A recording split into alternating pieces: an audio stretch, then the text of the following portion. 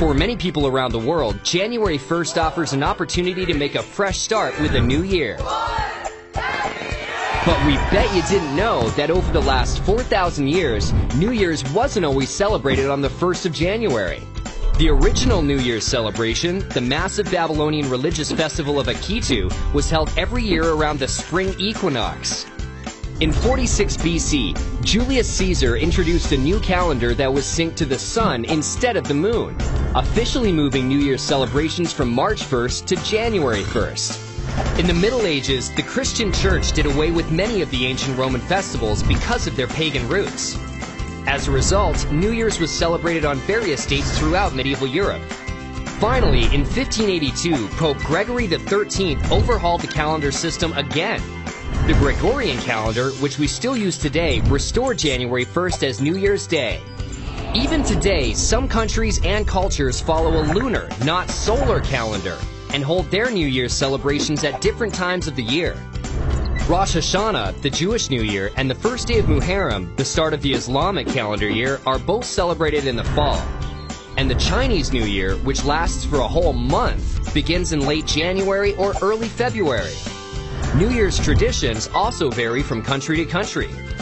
In Spain, people eat 12 grapes in the seconds leading up to midnight. Other cultures also eat special foods for New Year's. Greeks eat ring-shaped cakes with silver or gold coins baked inside. In China, a dumpling represents hope for an auspicious New Year.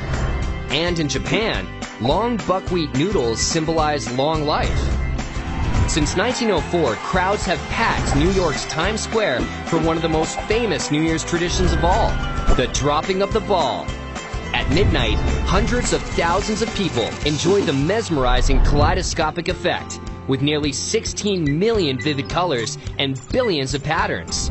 From champagne and fireworks to resolutions and fresh starts, New Year's has always been many things to many people, and it has a long and colorful history that we bet you didn't know.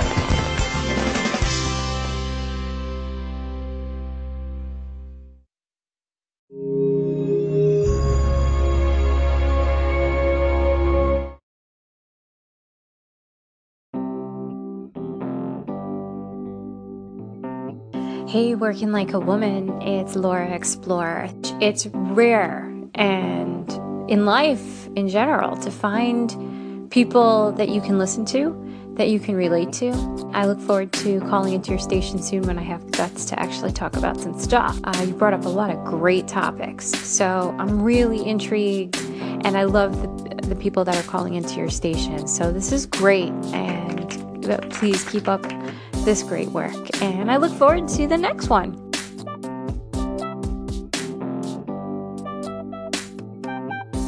Hello, Working Like a Woman. This is D Soul's production. I was listening to your content. I was like, wow. I love the content about the healthcare and repeating history. Keep going down the same road and getting the same results. You know what the definition of that is? Insanity.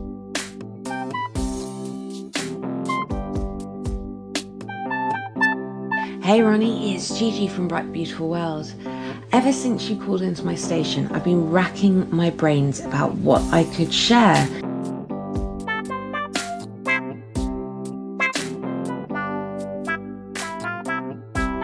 Working Like a Woman. That's cool. That is really cool. Peace, love, and light.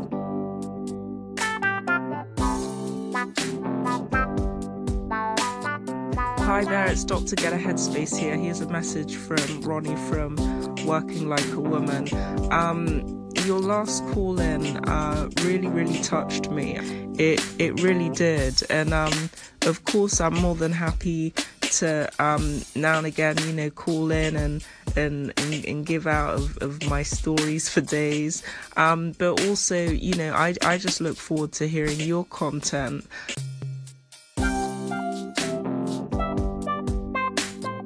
I feel like I'm stalking you and your husband, but boy, you guys are really fermions and bosons. Oh my. I mean, I'm learning all kinds of new stuff, and I appreciate it, and I mean that sincerely. Yeah, it's groovy what you guys are doing. I was always that nice drunk when I was a drinker. Okay, thanks so much, and thanks for teaching me all kinds of new stuff today, you guys. I appreciate it, sincerely.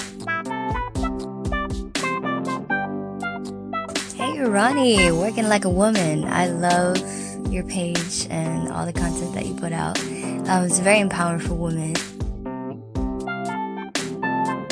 Good morning, working like a woman. Ronnie, hi, Barbara KB calling in. Well, I'm so glad you're starting this station here where women can come and share their stories and discuss things. This is very nice. There are a number of really strong, powerful women here at Anchor, and we discuss and talk amongst ourselves. So thanks for putting a station together to do that. And thanks for calling in and asking me to share my story. Oh, my story as a woman. Where to begin? This episode of D News is brought to you by the Toyota Prius. Let's lead the way. People get bubbly around the end of the year, or during weddings, or on their birthdays, or really any time because champagne seems to be everywhere now. What's up with that? Hey friends, thanks for watching D News. I'm Trace. From the end of November until early January, that's a great time for sparkling wine sales. Traditionally, champagne, which is the most famous type of sparkling wine, sees sales peaking around the holidays, especially those related to romance and celebration, like New Year or Valentine's Day. There are also peaks at Christmas and Thanksgiving during wedding season, and of course every Sunday when we have brunch at my house. Bubbly beverages are super popular, but who decided that bubbles meant pleasure? It seems kind of weird if you step back from it all and you think about it, right? Carbonated water was created for sailors in 1767 by an English chemist to mimic the effervescent mineral waters of Europe, but became popular around the whole continent after the French Revolution as a holy water replacement for secular rituals. Bubbly beverages like sparkling wine contain bubbles because of yeast microorganisms, which ferment the liquids by eating the sugars and pooping out alcohol and carbon dioxide gas. True champagne from the Champagne region of France is notoriously finicky to create. They want to get just the right mixture of bubbles, sugars, and sweetness. Once it reaches the perfect balance, the vintners move the frothy liquid into tightly sealed bottles, which are twice the pressure of a car tire, 5.5 regular atmospheres. This forces the extra CO2 to dissolve into the liquid and combine with the water to become carbonic acid for a little while. When you pop the cork, the unstable carbonic acid comes out of solution, causing CO2 to come out of solution with it, an endothermic reaction, that is to say it cools itself off, and voila! Celebration time. Come on. That vapor that you see over the mouth of the bottle is that endothermic reaction, creating a pocket of condensed water vapor. It's kind of like seeing your breath in the winter. So the bubbles themselves are just tiny pockets of dissolved carbon dioxide left over from yeast fermentation. And they're important because they affect how we experience the flavor and aroma of any effervescent drink. It's kind of like a tiny fountain. It stirs the beverage and adds tiny particles of goodness to the air around the glass. Eventually the air pockets dissolve, as does the amount of CO2 in your champagne, causing the bubbles to slow down. But what is it that makes a bubbly drink so enjoyable in the first place? Most other animals hate bubbles in their drinks because it's a sign of food spoilage. But the NIH made a study of bubbly water to see what makes it cool, makes it poppin', and they found an enzyme on the sour receptors of our tongue called carbonic anhydrase 4. The bubbles stimulate the sour buds and the somatosensory system. The somatosensory system normally activates for temperature, pain, touch, or taste. So you'd think sour buds plus pain. That doesn't seem right. For some reason, the dual activation of the buds and the nerves creates a pleasurable sensation for the brain instead of the sour, painful one. And that's kind of weird.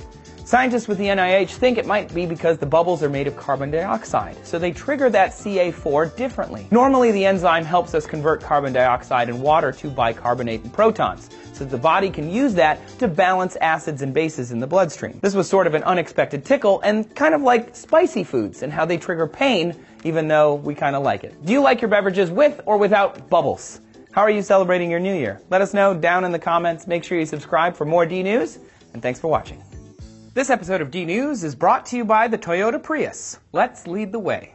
F. Scott Fitzgerald once said, "First you take a drink, then the drink takes a drink, and then the drink takes you." A lyrical way to put getting drunk. So how does alcohol actually take a hold of us? No matter what your poison is, booze all contains the same molecule that messes with your mind, ethanol. And that's where the party gets started, or rather slows down. Actually both. It's complicated. Ethanol slows your brain down by binding to two kinds of receptors, those for GABA and NMDA. GABA inhibits your behavior, so when ethanol binds to the GABA receptor, the neural message firing slows down, making you feel more calm, relaxed, and loosening you up. Ethanol blocks NMDA receptors, which makes you feel tired and can interfere with your memory. The more ethanol you have, the less you'll remember, and this is what can cause blackouts. At the same-ish time, ethanol causes your brain to release the stimulants norepinephrine, adrenaline, and cortisol, which hype you up. The more you drink, the higher your heart rate will be. Your airways open up and send more oxygen to your brain, which enhances your senses. You're now more alert to sounds and light. Prime rave conditions, am I right? Also being released in the mix is everybody's favorite feel-good chemical, dopamine, which tells you you're having a good time. Now onto why alcohol might lead you to make some bad decisions. The arrival of ethanol also gums up pathways that keep your brain from getting the energy it needs to operate at full speed. This impairs your thought processes that might lead you to think you're an awesome dancer and make you cut a rug at your office holiday party. Meanwhile, ethanol acts like a bouncer and keeps other hormones out. One left outside is an antidiuretic hormone, which means you feel like you have to pee more often, or perhaps that's from all the water you should be drinking with your booze to keep hydrated.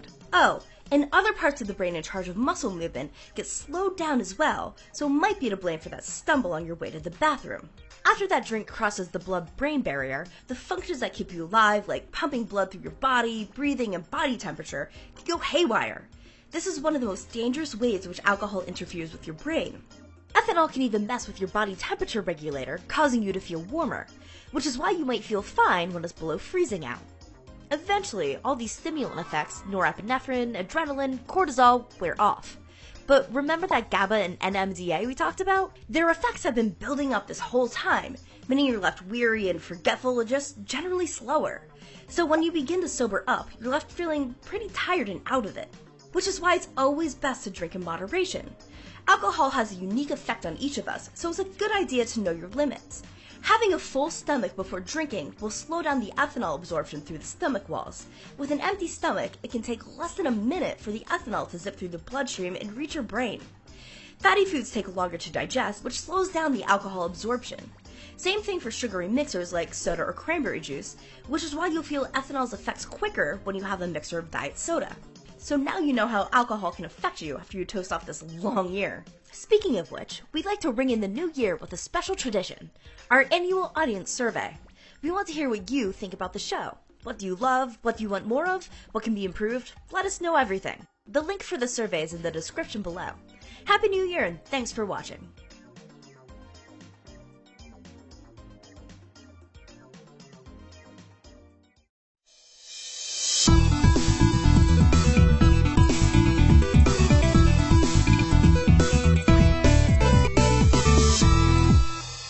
For humans, food and drink are more than just a necessity for survival. They're a huge part of our culture and our history, shaping our lives on a daily basis. And alcohol has perhaps had the strongest influence on us, pun intended. From soft alcohols like beers and wines to hard liquors like whiskey and vodka, booze comes in many shapes and styles and can be found all over the world. But how did humans discover alcohol, and how is it made? Thanks to some microscopic organisms, some time, and some crafty chemistry, we've gotten pretty good at creating our own hooch. The alcohol we're describing today is ethanol, which is actually just one type of alcohol, but it's the only one that's safe to drink in large quantities because we've developed the ability to metabolize or break down and eliminate its toxic components. Ethanol occurs in nature thanks to fermentation, the process of breaking sugars down into ethanol and carbon dioxide. And humans and our non-human ancestors have been able to metabolize ethanol for a really long time. From examining our DNA, some scientists estimate that our ancestors developed the ability to metabolize ethanol around 10 million years ago, way before we were mixing our own cocktails. Back then, we hadn't even split off from the ancestors of chimpanzees, but that adaptation could have been helpful for our early primate ancestors by allowing them to eat fermented fruit without getting sick. Evolving humans must have enjoyed what they felt when they ate the fermented fruits, because figuring out how to create our own fermented beverages quickly became a centerpiece of human culture. In fact, there are some researchers who believe that our desire for alcohol is what drove us to develop agriculture, which would have given us constant access to the grains and starches needed to produce our own booze. The earliest known evidence of the deliberate creation of an alcoholic beverage is 9,000 years old, discovered in some pottery in the Yellow River Valley in China. This drink was some sort of wine and contained rice, honey, and grapes. In 2005, researchers actually recreated the drink based on a chemical analysis, and apparently it tasted, quote, Very intriguing. Archaeologists think that around the same time people were originally making this stuff, barley beers and grape wines were being produced in the Middle East. People probably made those early drinks by leaving fruits and grains in covered containers for long periods of time. Eventually, they'd open the containers and the liquid inside would be alcoholic. But for thousands of years, no one knew exactly why this was happening. Thanks to modern science, we've got it pretty much figured out. Beers are produced by fermentation, which comes from the Latin fervere, meaning to boil. Which makes sense because the mixture of grains and water does bubble during the process. And a beer really only needs 4 basic components: grain, water, yeast, and hops. Different varieties of these components mixed in different ratios can give each beer a distinct flavor. There are also different ways to do the beer brewing itself, but here's how the process generally works. The first step in making beer involves cooking grains in water, which produces a mix called the mash. The heat activates enzymes within the grains and begins to break the starches down into simple sugars. Different grains are used for different kinds of beer. Dark roasted grains are used for darker, heavier beers like stouts, while light grains are used for light beers like wits and pilsners. Once they've all been cooked down, the grains are removed from the pot and the remaining liquid is boiled. At this point, the liquid is called the wort, and it's during this step that the primary flavoring element of the beer is added: hops. Hops are actually flowers, harvested from a climbing vine called Humulus lupulus. Beers have always been flavored with herbal mixtures. We're not sure when or why hops became the herb of choice, but it was first noted as being part of brewing sometime in the 9th century CE. Adding hops to beer helped balance the sweet flavors from the grains with an acidic kick, but more importantly, the hops kept it from spoiling, so the beer lasted longer. We now know that hops produce antibacterial compounds called alpha and beta acids, which help keep the beer free of bacteria and support the growth and survival of the yeast. These acids mainly give beer its distinctive bitterness, but different varieties of hops can also give beers citrusy, floral, or even piney notes. After the boil, the liquid is rapidly cooled to prevent bacterial contamination and oxidation, which can change the taste of the beer. Once the wort is cooled, the yeast is added to begin the fermentation process. Yeast, in this case a particular variety called Saccharomyces cerevisiae, is a microscopic single-celled fungus. Yeast rely on sugars for energy, so they eat up the sugars in the wort and spit out carbon dioxide and ethanol as waste products. The carbon dioxide is why the liquid bubbles, and the ethanol is why there's alcohol in beer. During the first phase, the primary fermentation, there's a lot of yeast hard at work. All that waste carbon dioxide is allowed to escape the container, while the ethanol is left behind. After a while, usually a minimum of 2 weeks, most of the sugar has been consumed, and most of the yeast is dead. In some cases, the beer is transferred to bottles with a small amount of sugar to help fuel the remaining yeast through the last step: secondary fermentation. The beer is then tightly capped and the carbon dioxide and ethanol produced within the container are preserved, finally turning the liquid inside into the fizzy, intoxicating beverage that so many of us love. Wine production is similar to beer making in a lot of ways. It's just that instead of grains, wines use fruit to produce alcohol. And as you probably know if you've ever tasted a $3 bottle of wine, different varieties of grapes and how they're prepared can dramatically affect the flavor of the wine. First, the grapes are crushed. Back in the day, people used to stomp on the grapes in big tubs, but now it's generally done with specialized mechanical crushers. The resulting mixture of skins, pulp, and juices is called the must. Whether the wine is a red or a white usually depends on this step. White wines are often made from green grapes, and red wines are generally made from purple grapes, but the color of the grape doesn't automatically determine what type of wine it will be. In fact, purple grapes can be used to produce both kinds of wine. Leaving the dark grape skins sitting in the must will lead to a red wine, while separating the juices from the skins and pulp quickly will lead to a white wine. Those dark grape skins also contain tannins, compounds that a chemist would call polyphenols. They're made of lots of connected rings of carbons attached to an oxygen and a hydrogen. These compounds give red wine its characteristic dryness and help red wines age well, smoothing and mellowing the flavor over time. As with beer, the key component to turning grapes into wine is the presence of yeast. In the old days, naturally occurring wild yeast on the grapes, mashed into the must by winemakers' feet, would kickstart the process. These days, winemakers sterilize the must and add their own specially selected yeast for better control over the wine's flavor. And just like with the beer, the yeast converts the grape's sugars into ethanol and carbon dioxide. After fermentation, the yeast is killed off or filtered out and the liquid is clarified to remove particles that might affect the taste or appearance of the wine. The wine may then be aged in wooden barrels for a few months to a few years, which gives the drink more flavors. Finally, it's bottled and shipped off for consumption, ready to be sipped by vinophiles everywhere. So these soft alcohols, as it turns out, are pretty easy to make by mistake. But what if you wanted to throw a really crazy party? How do we make hard liquor? High alcohol content beverages like vodka and whiskey require an additional step: Distillation. Distillation is a process of deliberate evaporation, cooling, and condensation that produces purified liquids. Creating hard liquors this way takes advantage of the fact that ethanol has a lower boiling point than water, so it turns into a gas at a lower temperature than water does. Just like with beer and wine, hard liquors begin with a fermentation step. Different fruits, grains, and starches can be used to create this initial brew depending on the liquor. For example, potatoes are generally used for vodka, while bourbon is made from corn, rum comes from sugarcane, and tequila is made from agave. The yeast gobbles up all of those sugars and produces ethanol and carbon dioxide, but the liquid has a relatively low alcohol content, around 10 to 15%. So, to make the liquor truly hard, we have to purify some of that liquid to give it a higher alcohol content. The liquid is transferred to the still, where it's heated inside the pot until the components with lower boiling points begin to boil off. As the solution vaporizes, the temperature is increased very slowly, pushing the other compounds to boil at the appropriate temperatures. The boiled off vapor rises to the top of the pot and passes into the distillation column, where specialized plates cool the vapor and cause it to condense and drop back into the pot. This gives distillers precise control over the spirits as they pass up through the column,